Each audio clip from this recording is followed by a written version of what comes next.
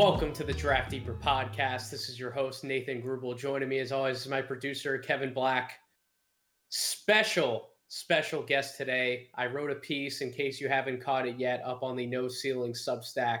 I wanted to talk about the Charlotte Hornets, not only just LaMelo Ball, but I also wanted to talk about Miles Bridges and the leap that he's taken this year as well, seemingly to becoming a star. I actually called him a star at the very end of the piece. If you haven't read it already, definitely go check it out. The No Ceiling Substack, subscribe, the whole 9 yards. But there is no other person I would rather talk about Charlotte Hornets basketball with than Mr. Lee Branscombe. Lee, how you doing? I am fantastic. It's always a pleasure to jump on the Draft Deeper pod. I love your guys' stuff on Twitter. I thought the article was fantastic today. So definitely direct folks to that. And I'm excited, man. I'm still kind of like getting used to the fact that people actually want to talk about the Hornets. They're not only the league pass darlings anymore. Now it's like the Charlotte Hornets are a very legitimately good basketball team.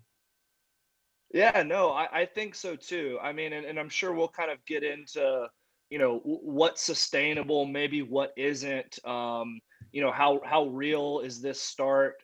I am leaning, and we'll get into like the more of the nuance with it, I'm sure, but I am kind of leaning towards the fact that this is absolutely like a semi-real start. I mean, I think there are some sustainable things. Do I think the Hornets are going to finish second in offensive rating in the entire NBA? Probably not. But do I think that they can be a playoff team in the East? Absolutely. So we've already kind of kicked this podcast off to an incredible start. But before we dive too far down the Charlotte Hornets rabbit hole, Lee, you've been doing a whole bunch of stuff that I've been noticing on social media. I believe you're now a part of a brand new Hornets podcast. Why don't you update my audience in case they don't already follow you on Twitter at Which Carolina with everything you're doing? I want you to definitely talk about that. No, I appreciate that. So like you said, at Which Carolina on Twitter is kind of the hub. You can find everything there.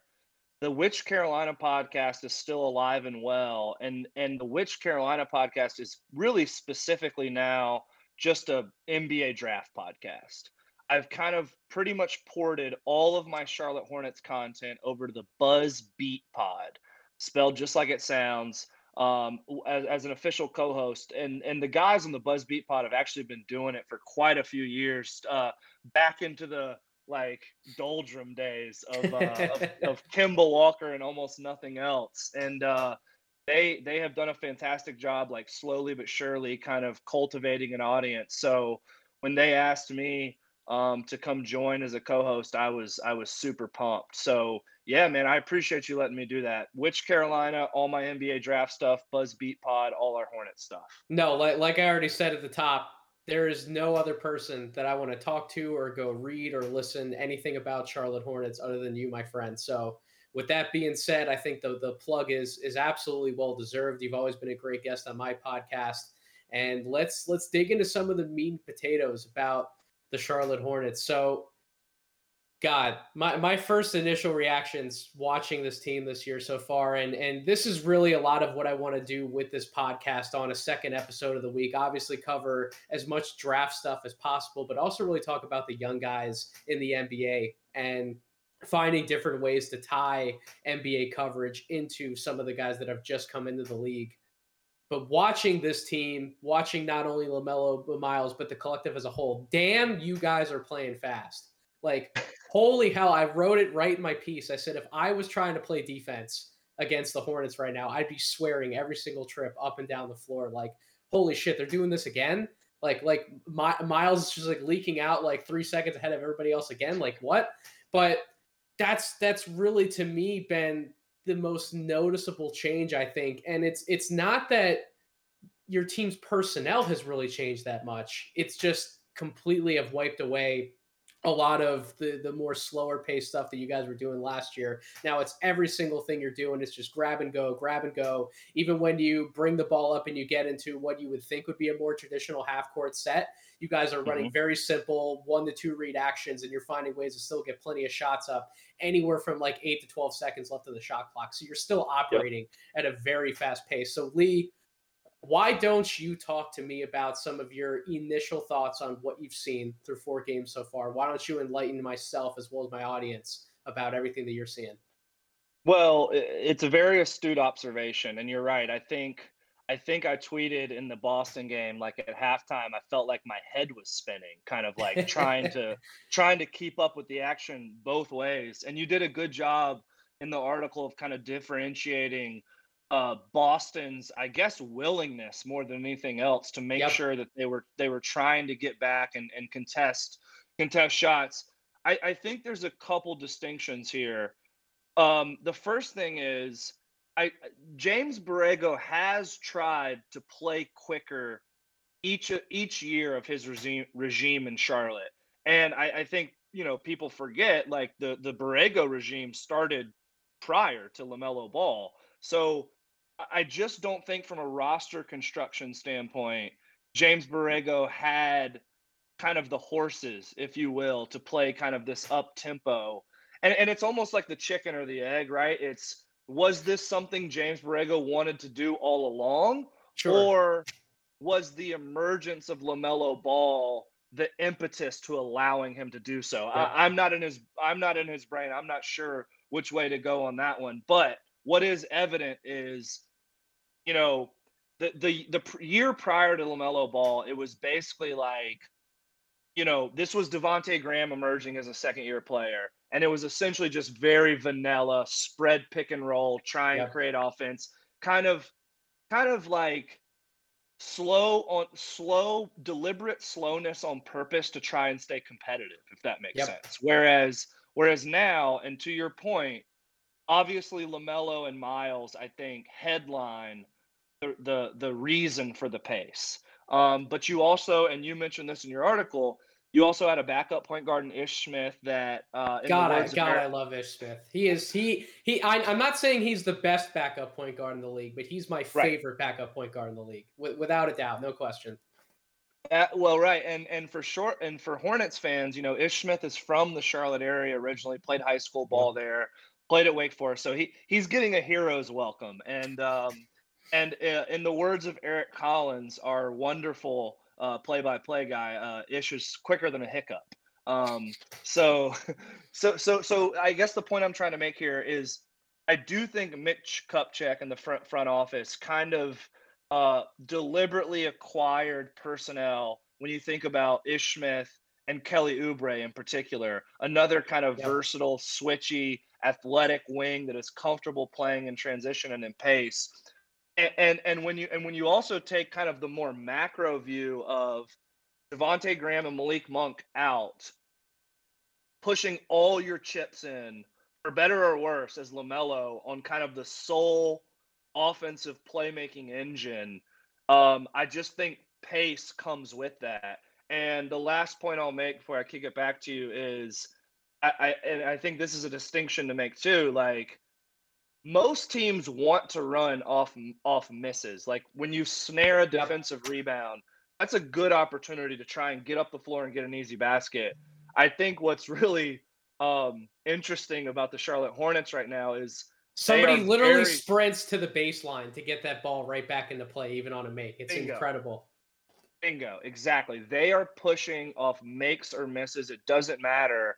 And particularly, I think the Cleveland game kind of sticks out in my mind more than any on, give up a basket and literally get a layup within like 3 seconds of giving up that basket on the other end, which just kind of, it's demoralizing, I think, to an opposing team when they work so hard. Not that our defense is the Iron Curtain by any means, but when they work, when they work hard to produce a basket, and then LaMelo throws a 75-foot pass down the floor to a Gordon Hayward or Miles Bridges dunk or layup. I do think there's a little bit of a demoralizing effect for the opposing team when that happens.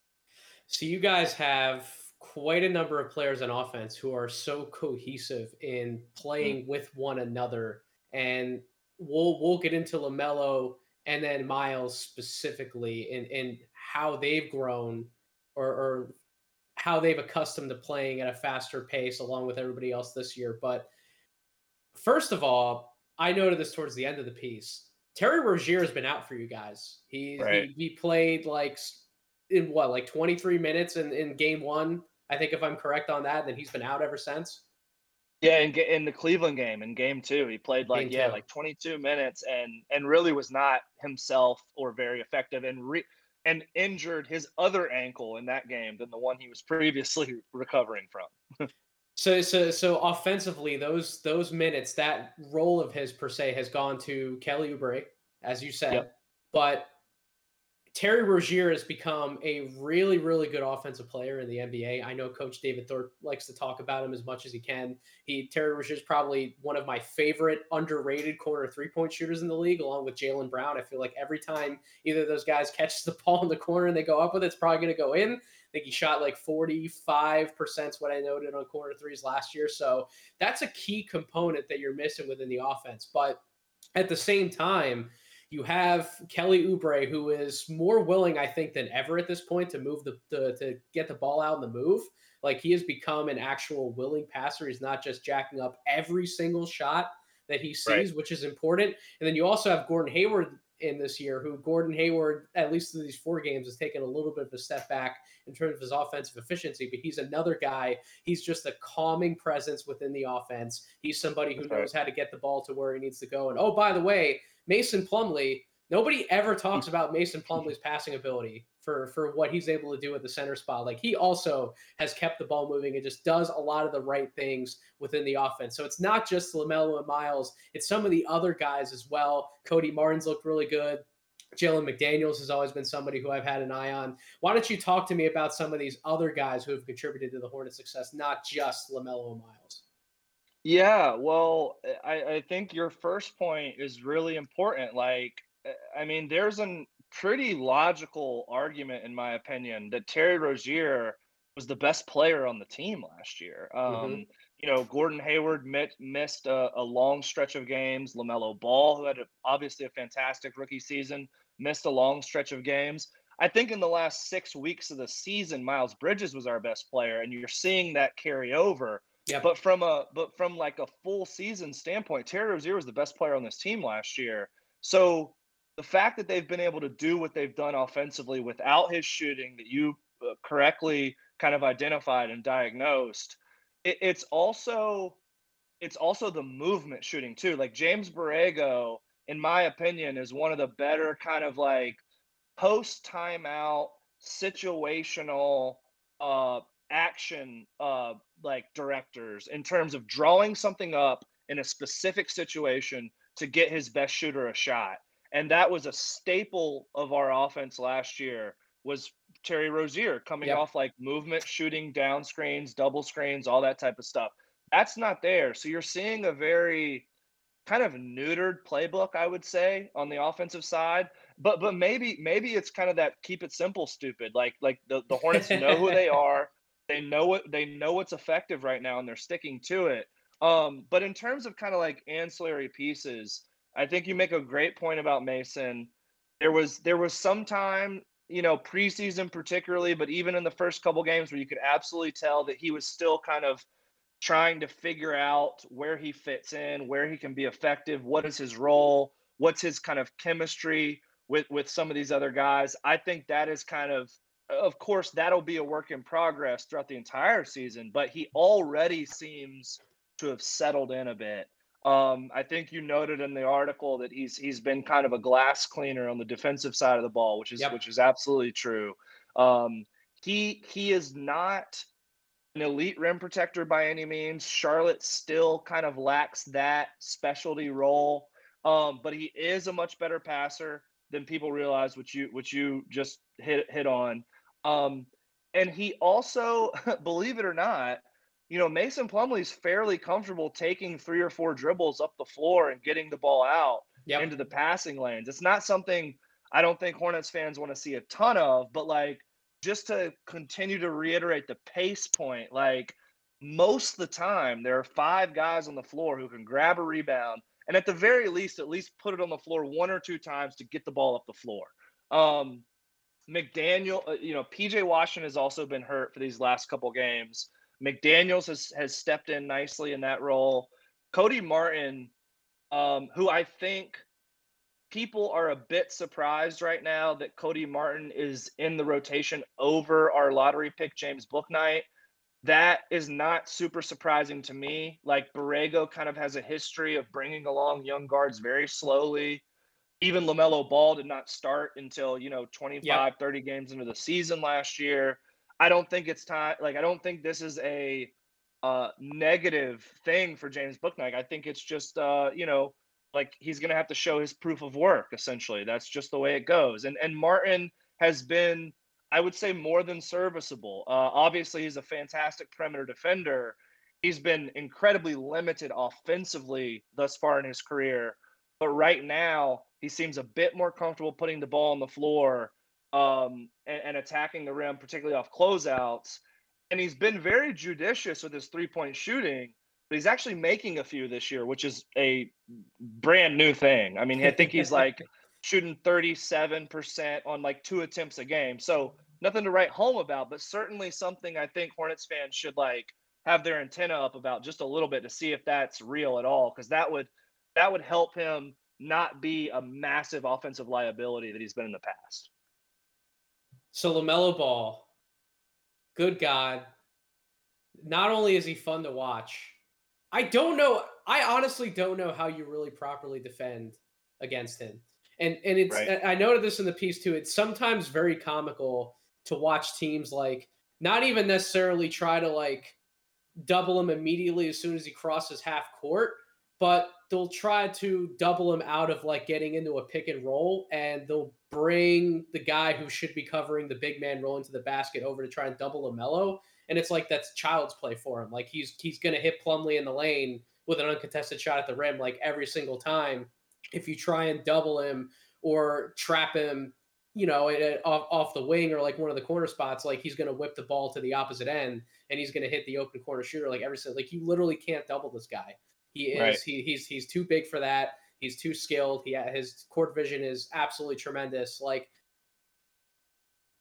talk to me about what you're seeing from him, kind of his development from year 1 to year 2 already early on in the season. And like, is there really a good way to defend against him, or is this just more of what we're going to continue to see from him?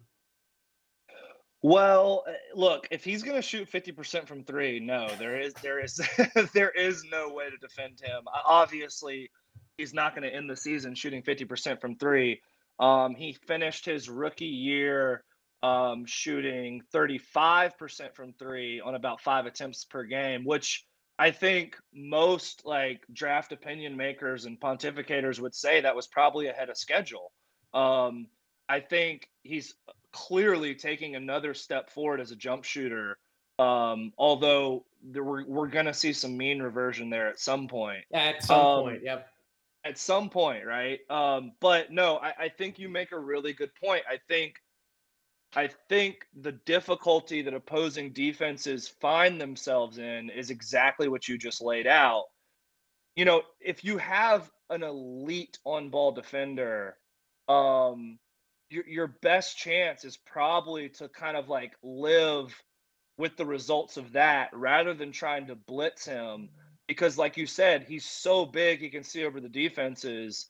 And I mean, his passing is essentially wizardry. Like the guy has every pass in the book with both hands. He sees things before they happen. And I think one under discussed quality about LaMelo thus far, because like the offense has been so incredible, he still has major improvements to make, particularly as a point of attack defender. I think everyone knows that. But the same like cerebral genius that gives him the ability to make all the passes that he makes on the offensive end also translates to some pretty special defensive anticipation stuff on the other end as well. And it's that same, like, whatever is going on in his brain, it's kind of that same result on both ends. It just manifests itself differently. He's averaging like almost 2 steals a game right now. He led our team in steals last year as a rookie. I think that besides the passing, which will always be his calling card, I think as LaMelo Ball kind of turns into whatever kind of star that looks like he's going to be turning into, I think the defensive anticipation stuff will kind of become synonymous as a quality that everyone talks about. Like LaMelo's he's so long, he sees Yep. things on the defensive end before they happen. So that's a point I always like to try to make when I'm talking about LaMelo. But yeah, man, there's really not much else to say. He's been absolutely phenomenal in the start of his second season of his career. I guess the last thing I would say is, when I was talking about expectations for this team, when I gave the half glass full optimistic take, if you wanted to go that way, the roadmap for that was most, not all, but most superstars in the NBA make a pretty massive jump in their second year. You saw that, I think, most notably with Luka Doncic. Yep. I said this prior to the season. If the Hornets were going to become a truly interesting first round playoff team, maybe even give a scare to somebody in the first round, or who knows, maybe even get out of a first round, it was going to have to be, in general, the young core getting better, but specifically, it was going to have to be LaMelo Ball making that kind of patented second year superstar jump. And look, we're 4 games into the season, but it seems to be happening before our eyes. Really, to me, with LaMelo, there's really only two kind of things you can do against him. The first would be, I guess, you kind of let him live and die in isolation, which Right. it's really picking your poison on that one, because he was one of the better isolation guards in the entire NBA last year. He hasn't been quite as good by the synergy percentiles this year, but again, we're only 4 games in. I would assume that some of that balances itself out as well. The other thing would be, you have a guard who understands how to play him defensively, and let him turn a little bit of the corner and kind of go inside, but not to the point where he's seeing everything else going on around him and whipping the ball to the other side of the court. Having him sort of get a shot up in the lane, but contested by a big man who maybe not isn't like an elite shot blocker, but at least somebody who is really good at contesting and not fouling. And you're putting that sort of pressure on LaMelo to finish around the basket, because he still has that, I want to kiss it high off the glass. I want to finish with flair and pizzazz, but I don't really want to go into anybody. Like, Right. he doesn't want to finish through anybody. So that's really it. And I know that you probably understand this as well, Lee, watching him. Like, you look at his body all the time. He's going to keep filling out. He's going to keep getting stronger. I don't think he lacks any sort of touch around the basket. It's more of mechanically just his style and what he wants to do. But as soon as he does get stronger, as soon as he becomes more comfortable with crashing more often into the defense, which he's actually become a pretty good free throw shooter as well. So that will only keep adding scoring average as well. But that's something I envision being corrected eventually. Maybe not this year, maybe not next year, but definitely by like year 4, as he's much more physically mature in the league. I would expect that to be corrected. So it really is like, what the hell are you gonna do against this guy? Yeah, and I think the only other thing that I could say, which is it's an external factor that LaMelo really can't control all that much, is like the Hornets are shooting 40% from 3 right now as a team. So, those teammates right now are knocking in those open opportunities that he's producing. Now, you might say that's unsustainable, and it probably is to a degree, but this team shot 36% from 3 last year, and to our point earlier, Terry Rozier has barely even played yet, and he's our best shooter. So again, I am like you. I don't envy these opposing coaches that are trying to game plan for LaMelo Ball right now, because look, I mean, Marcus Smart is one of the premier perimeter defenders in the NBA, and LaMelo, kind of had his way. I think you made a fantastic point about LaMelo's isolation creation. I think that was another thing that was ahead of schedule last season. He just abused more cumbersome, slower-footed post when he got the switches, and that was something that I think people were slightly unsure on, like what's his burst like, what's his separation like. I think he's made another little step forward. It seems like this year he's even kind of getting around the corner on the pick and roll a bit easier than even last year. Well, it's his manipulation of the ball. Like, that ball is on a Totally. string, and he's this year what's fascinating is that last year it seemed like every single thing he did was dictated off of his handle. Now you get to what he's doing in these first 4 games, and it's not only the handle, but it's also more of the start stop stuff is coming along. Like that's Yep. what we see from John Morant with Memphis. That's how he's taken such a massive leap so quickly in his career, was that he kind of had more of that from day one. And I think that his dribble craft and his handle have been what's improved in the NBA, not necessarily the change of pace type stuff. It was the opposite for LaMelo, and now LaMelo is really reaping the rewards from putting in that time, that work, that effort to really get better at that. And yeah, he's making defenders look absolutely silly when it's him on an island versus somebody. And he already is such a comfortable pull-up jump shooter. The style of offense that they're playing in only better suits that. It allows him to get himself set and take some of those early shot clock jumpers that he already wanted to take anyways, but now everybody else around him is better equipped to let him do so because they're sprinting down the other end of the floor. They're getting set and ready. They're pulling all the defenders with them to the point where there really is only one guy around LaMelo Ball in transition, and he's going to beat that guy more times than not. So it really is right. just, it's a nice blend of not only player development, but also when a coach understands how to maximize everyone on his team and put them in the best positions to win. I've already been a big fan of James Borrego. I've been a big fan of James Borrego for years, and I think he did a masterful job last year, and he's off to an even better start this year.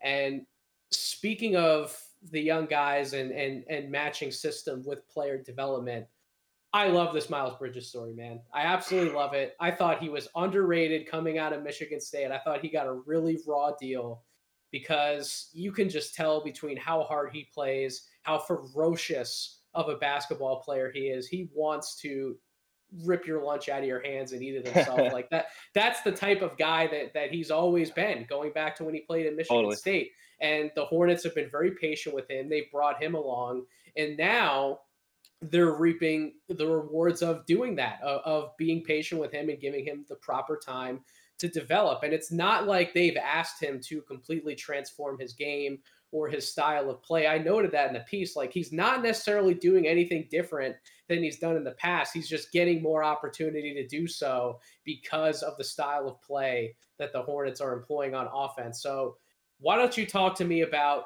what you've seen from Miles Bridges? Do you think a lot of what he's doing right now is sustainable? Because I actually think it is. Like, I know that he's averaging 25 points per game, 8.5 rebounds. He's 53% from the field, 35.7% from three. That's actually lower than what he was at last year. 94% from the free throw line. That's really a number that stands out to me, especially if he keeps pouring in more and more free throw attempts, which it seems like the Hornets are going to keep doing. They're fifth, I believe, in free throws attempted right now in the NBA. So that's a trend that's going to keep going. But really, because of how he gets his offense, I feel like these numbers are sustainable, and this is just the hyper efficient Miles Bridges that we're going to keep seeing. What do you think? Yeah, I mean, look, I think I think you were right to point out that Charlotte has been patient to a degree with Miles Bridges. I think kind of the Miles Bridges story has basically been, his first two off seasons with the Charlotte Hornets. Obviously, Miles Bridges is now in his fourth year in the NBA currently.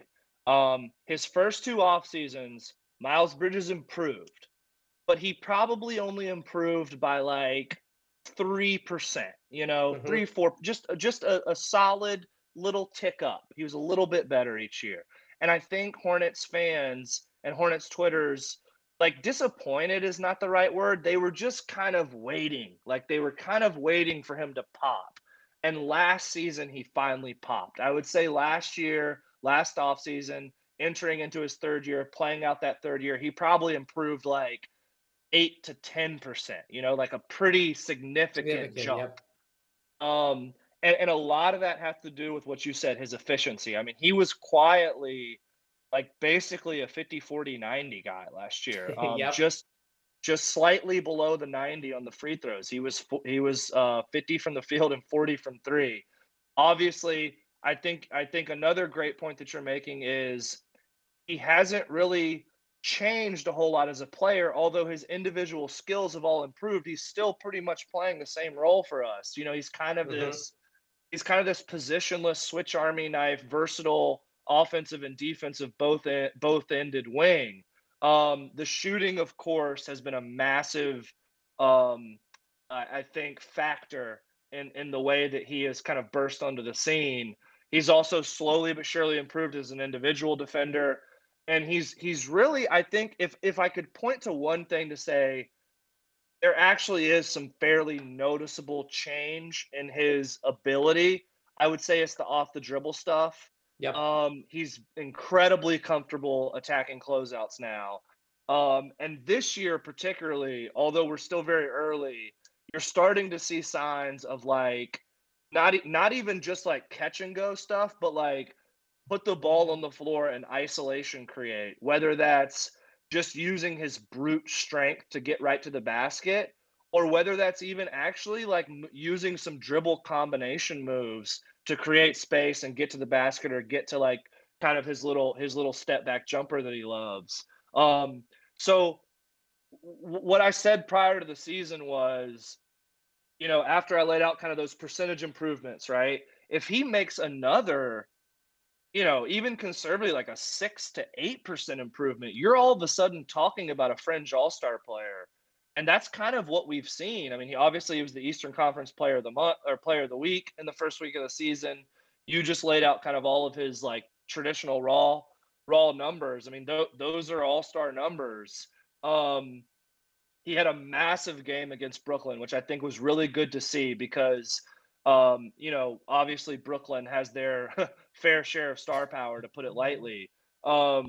So I think it's very real. I think the raw numbers are probably going to come down just a little bit, but all of the other stuff is very sustainable because we've now seen it for one full season and carried over right into another season with another step forward. The last thing I'll say about Miles is his willingness to do whatever the team needs him to do. And I know that sounds like slightly cliche or whatever, but it's actually true and actually matters, I think, with Miles Bridges, because last year he was asked to come off the bench and he did so with a smile on his face and was there were, I could count, I could rattle off a number of games last year where Miles Bridges enters the game, and this was actually a trend with the Hornets last year. Like the starters they did not start fast most of the time last year. Most of the time, it was the injection of like either a combination of Miles Bridges and LaMelo Ball, or a combination of Miles Bridges and Malik Monk off the bench would jump started the team and got them going. So Miles Bridges is happy to come off the bench. He's happy to start, which you see this season. Yep. He's also happy to be kind of this ancillary glue guy. And he's also happy to bump the usage up and become more of a playmaker, which you saw in the last 6 to 8 weeks of the season last year when Hayward and Ball and even Devontae Graham were hurt at times. So, like, the last point I just wanted to make is I think he's so valuable because he's literally willing to plug and play in whatever role helps the team the most. Yes, he is. He is absolutely willing to make the right play happen, make the right pass for other people. I mean, you saw it multiple times in the Brooklyn game where they have him so accustomed to making just one decision as soon as he catches the ball, right? Like they're pretty good at spacing the floor around him to where if he catches it, he has enough space, he can fire up the three. If that defender is a little in front of him at the point to where he can get the step on the guy, attack the closeout, he will do so. But what I've seen in the few games that I've watched this season already is that when the help defender comes over, he's less willing to like crash into that guy, maybe pick up the offensive foul, but he'll actually stop and he'll turn his back to that guy and then he'll just pass right back out of the play. And that is so important. We know that, Plumlee and Hayward, we already talked about. Those are two guys who are willing to do things like that. LaMelo Ball is very willing to give up the basketball when he needs to. I mentioned Kelly Oubre and Cody Martin. They're also quick decision makers, or they'll get rid of the ball. And now you have Miles, who has star qualities in what he can do, but he's also chosen to be unselfish at times.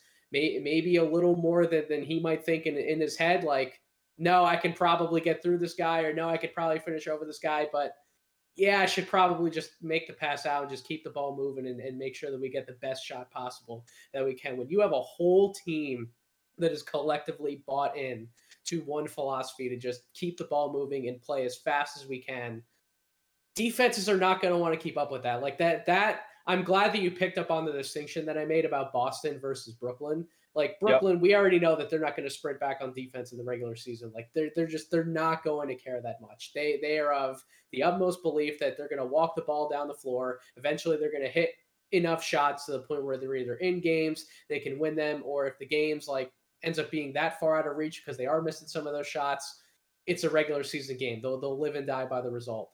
Boston is a little more motivated. They're a little younger of a team in general. Jason Tatum, Jaylen Brown, those are Marcus Smart. Those are guys who are willing to run and defend. Robert Williams is willing to get back and contest shots at the rim. So it's just completely different. When you go up against a team like that, the results aren't going to be as easy to come by. But if you keep the ball moving as much as you are in the half court, eventually you're going to wear some of those defenders down and they're just not going to be able to keep up. You're going to continue creating open looks. And that only comes from being willing to make the right play and the smart play. And it really has been a joy to watch your Charlotte Hornets lead this year. It absolutely has. Like those kinds of things that I'm talking about are usually something you would say about like the Golden State Warriors, for example.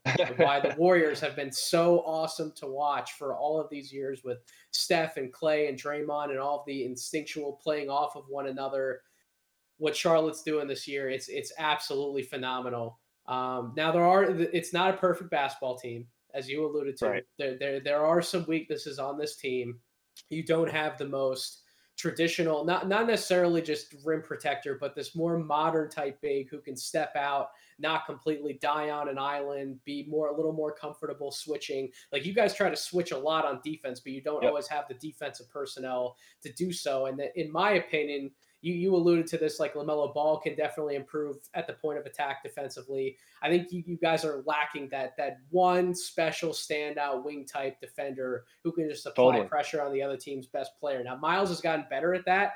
I love watching Miles Bridges play defense. LaMelo, I think that's a reason you called out why LaMelo is special, because if you don't have that elite get a stop type guy, you at least have somebody who is instinctual and can make plays, be a defensive playmaker for you. That's awesome. I love when LaMelo buys in and likes to do all that. But those are really the two weaknesses that I see with this team, and they're not impossible to remedy. Like I would still absolutely keep Mason Plumlee on this roster because of everything he does for the team offensively. Maybe eventually he's not your starting big man. You talked about James Bouknight. There's also Kai Jones waiting in the wings as well. And while James Bouknight and Kai Jones are technically more long-term answers, at the same time, this is still a relatively young Hornets team with plenty of room to grow. So what moves first, Lee? Do you agree with some of what I've said? What moves do you think the Charlotte Hornets need to make to further their status in the Eastern Conference? Do you think some of those long-term answers are already on the roster? Do you think that there's a few trades that need to be made? Where do you see the Charlotte Hornets kind of keeping on with developing and rounding out this roster? Yeah, well, we haven't touched on PJ Washington too much yet, and part of that is because he's been hurt. PJ is an incredibly important variable of this roster, and the reason why is kind of another point I want to roll into. That could, I mean, it's not negative. It's just something that Hornets fans and NBA fans should be paying attention to. Like I've spent the last 30 minutes like completely gushing about this team. So I think it's fair to go ahead and start throwing out a couple words of warning too. PJ Washington allows the Hornets to quote unquote play small. PJ at the 5 was the Hornets' most successful lineup by leaps and bounds last year. I remember you and I going back and forth before last season even started, and we're like, PJ Washington better get minutes at the 5. Like they better run this out, and they better figure out that year if it works. And yeah, you just alluded to it does in different situations.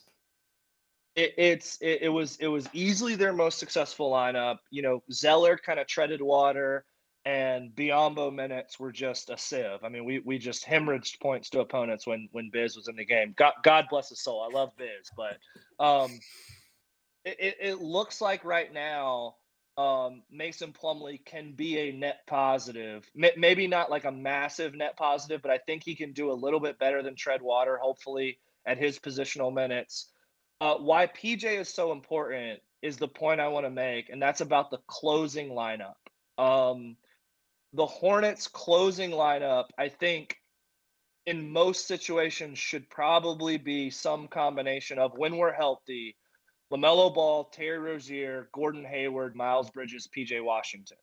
And that's a lineup that gives LaMelo Ball the most space possible to create late in games. And it's the same thing. Like, if you want to have the playoff conversation, it's the same thing. Like, Yep.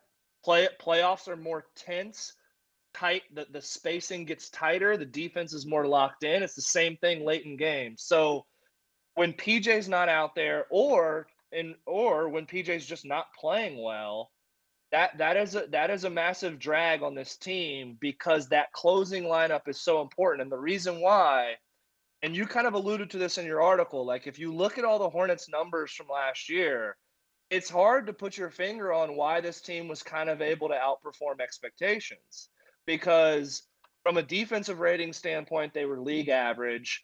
And even though they were league average, a lot of that was just because of, like, honestly, intelligent masking on Borrego's part. Like, he played a ton of zone. I think the Hornets might have even played the most zone in the NBA last year.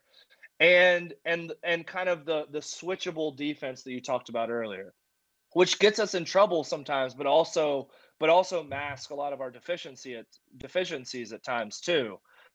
And the offensive rating was actually like 22 or 23 last season. So Oh yeah, those all the offensive numbers are completely night and day so far, totally. And you're right that we can't expect a lot of those efficiencies to stay quite up where they are, but at the same time, like, I think overall you guys are probably going to end up finishing like a top 10, top 12 offensive team at this point. Like, I don't I think think that's that's up for realistic. debate. So yeah. No, I think that's realistic. And so, like, when you're looking at last season and you're saying, well, how the heck did they outperform expectations? And then you go look at the clutch numbers and you realize that the Charlotte Hornets by far led the NBA in clutch shooting. So, which is just, and you know this, I'm just saying it for the audience. It's defined as a game within 5 points in the last 5 minutes.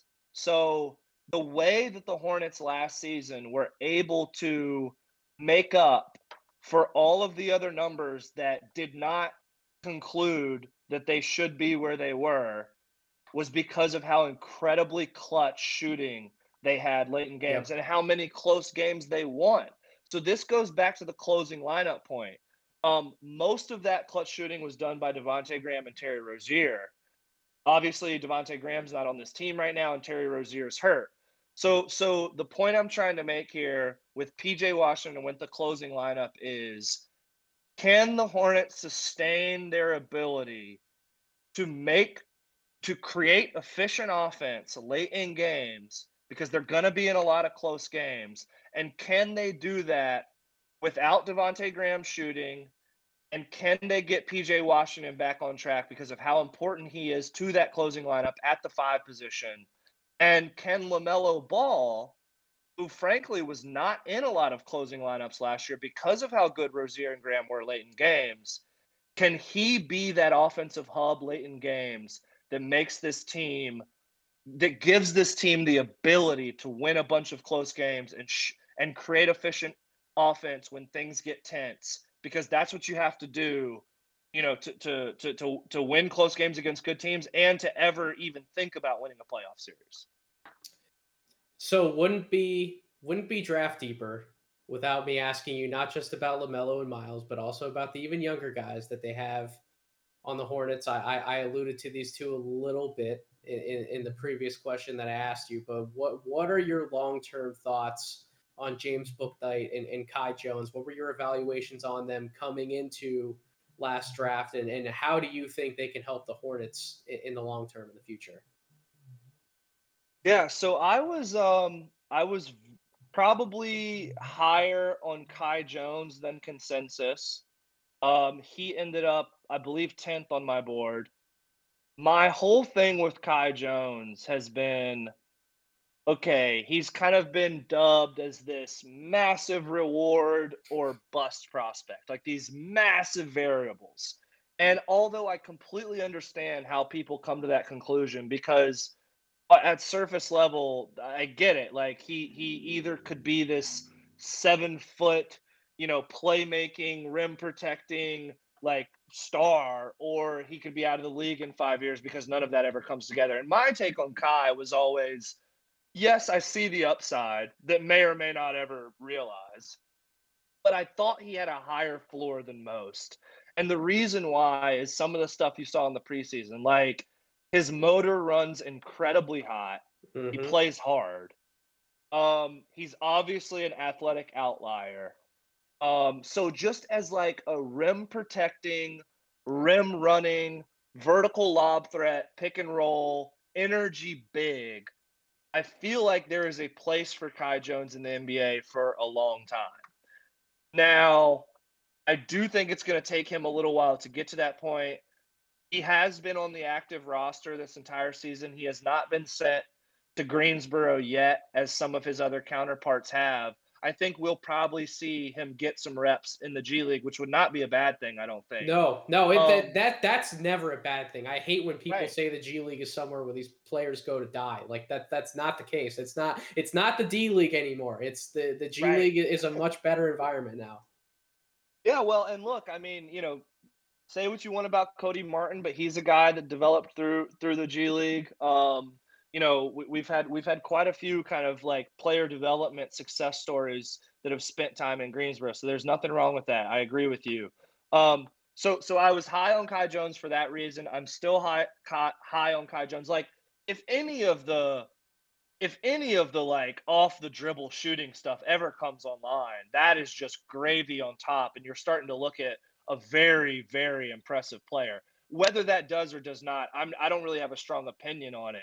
I'm just saying if it does, like that's his ceiling. And I'm not saying that it definitely works out for Kai Jones. I was probably a little not probably. I know I was lower than him than a lot of other people on draft Mm-hmm. Twitter coming into last year. But if it does work out for him, defensively, that's the kind of weapon that you guys need. Like for all of the reasons that you laid out, why PJ Washington should be the closing five right now when he's healthy, like Kai Jones in 2 years could be an even more souped up version of that, and probably ideally what you would want in that closing lineup. So it's like you might not have the long term answer there right now, but at the same time, I wouldn't break the bank to try and go out and get a different big man than the combination of PJ and Mason that you already have, because Kai could be that guy 2 years down the road, and he could be absolutely perfect to slide in another rim running transition type big, like you said, somebody who at Texas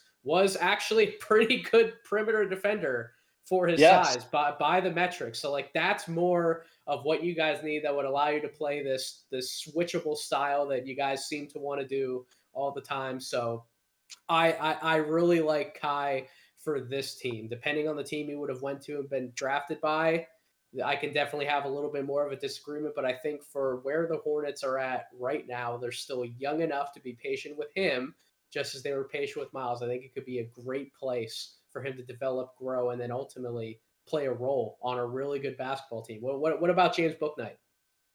Yeah, so Bouknight, I was absolutely lower on than the consensus. He ended up 27th on my board. That is really low compared to consensus. It was, and it wasn't that I like was super down on him as a player. There were just so many kind of wings and guards that I preferred to him. Kind of like the Duartes and Giddies and Cameron Thomas and but like I just liked them all a little bit more. One of my main concerns with Bouknight, of course, was the shooting to a degree. And this wasn't necessarily his fault because he was on a UConn team that was fairly abysmal, particularly like from a playmaking standpoint. It was almost the Cole Anthony effect, where like he was just getting the ball with like 8 seconds left on the shot clock with all of his teammates looking at him and being like, Yep. please do something. You know what I Yes. mean? Yes. So that forced him into a ton of bad shots, a ton of bad situations. So I get that, and that's important context. I just thought that coming into the league, he was kind of going to be over dependent on his ability to make plays with the ball in his hands. And if you're not a incredibly efficient offensive producer with the ball in your hands in the NBA, you don't get to have the ball in your hands in the NBA. So Mm-hmm. he's going to have to figure out a way to be kind of like this all because he's super athletic. I mean, when he slices into the lane, like he cuts through defenses like butter at times. He's a very athletic finisher. He can absorb contact. So like the road mark to success for him, other than becoming an efficient off-ball shooter, which I think is possible but will be difficult, is him being this like very cerebral kind of filling into space, attacking closeouts, off-ball cutter, all of that stuff, which honestly would pair pretty well with LaMelo, I think, if he can figure it all out. Well, I the was other just part too to that is Miles is also kind of laying out the blueprint for a lot of that, right? very, Like if very Book true. Knight can kind of be a clone of him in some aspects, just applying pressure on the basket and cutting, making the same kind of timely cuts. I mean, Book Knight is that level of athlete to where he's quick enough attacking those closeouts, like he's going to apply a similar type of pressure. So yeah, maybe the roadmap's already being laid out for him. Right, yeah, just follow that Bridges blueprint, man. And like I felt bad for him too because our summer league team, although it had like some very interesting prospects on it, it just had nothing at the point guard position to organize offense. So he was almost back in this probably very like deja vu scenario for him at UConn and on our summer league team where again, just like him having to try and create something against loaded defenses late in shot clocks. And he scored the ball pretty well in summer league and in preseason, but it just wasn't the perfect situation for him. So the last thing I'll say on Book Knight is, although I was a little lower on him than consensus, I have become more optimistic about his fit with this roster specifically. And I think he will get his opportunity. And it may even come tonight against the Magic with Rozier out, kind of depending on how Cody Martin plays. I think it's possible we'll see Book Knight soon.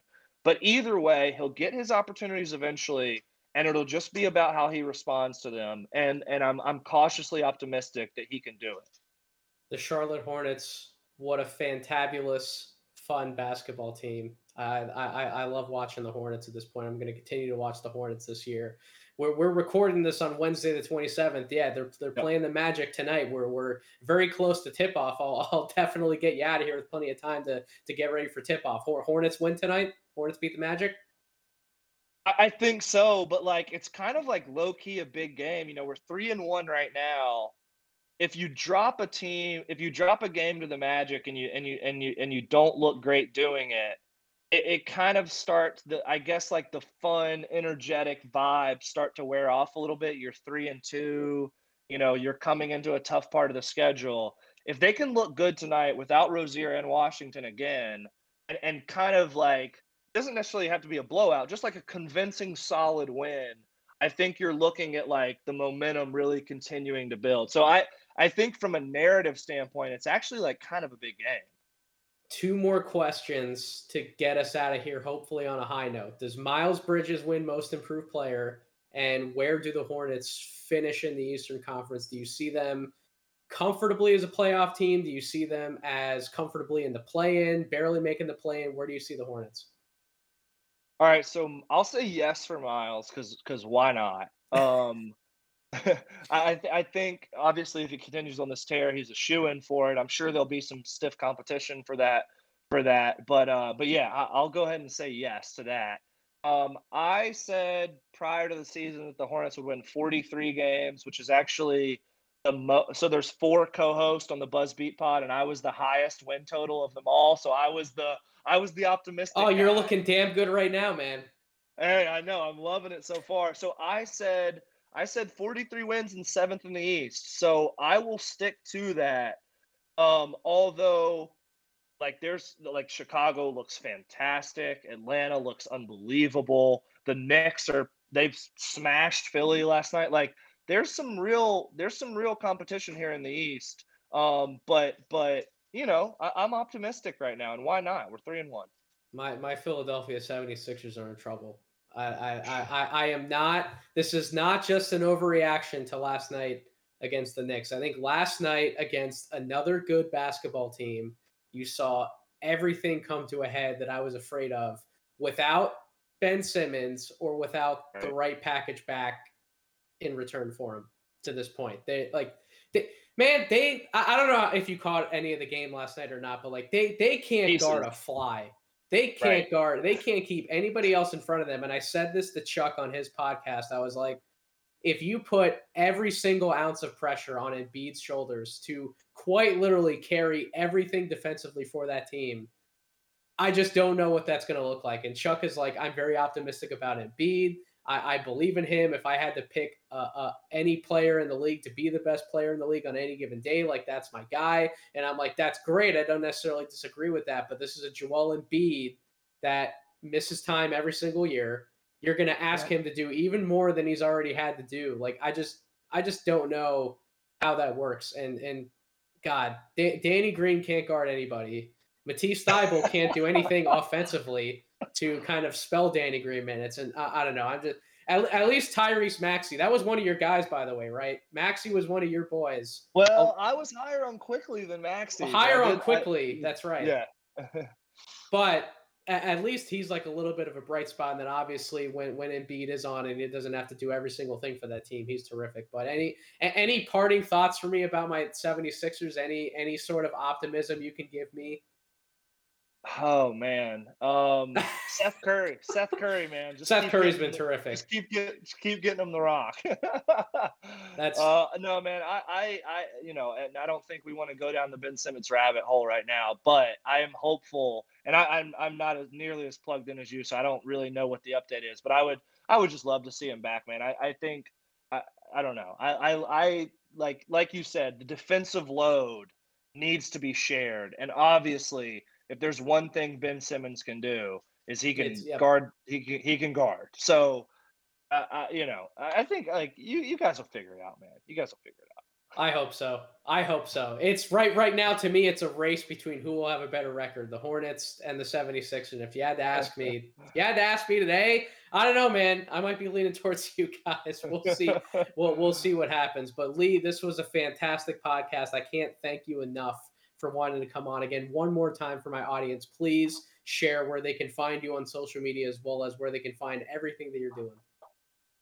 Yeah, at Which Carolina on Twitter, at BuzzBeat Pod for all of our Hornets content. We put out at least 2 episodes a week. Particularly during the season, it's a lot of post-game reaction stuff. And then at Which Carolina for the Which Carolina podcast for all of my NBA draft content. So, man, Nathan, I really appreciate you having me on, man. This was a blast, and anytime you'll have me, I'll show up. Oh, we're gonna talk about some 2022 draft, baby. Don't you worry. We'll get plenty of that going. But that's going to do it for this episode of the podcast. Again, thank you all so much for listening out there. If you haven't subscribed to the podcast already, you can find this along with all of the other podcasts on the No Ceilings Podcast Network through our link tree, linktr.ee/No Ceilings NBA. You'll find my show on there, Draft Deeper. You'll find the Draft Act podcast on there. They just released an episode today, which I still have yet to listen to, but I'm going to listen to it tonight on Patrick Baldwin Jr. I'm sure that's fantastic. You can find Backcourt Violation on there as well as NBA Deep Dives. Follow me on Twitter at Draft Deeper. I'm always on there talking hoops, so definitely come on, continue to engage with me on that platform. And then subscribe to the No Ceiling Substack, where we have links quite literally all over social media on where to find that content. So get subscribed to that email newsletter. You'll get daily content Monday through Friday in your inbox. Can't wait to continue that trend. But thank you all again for listening. Have a wonderful rest of your week.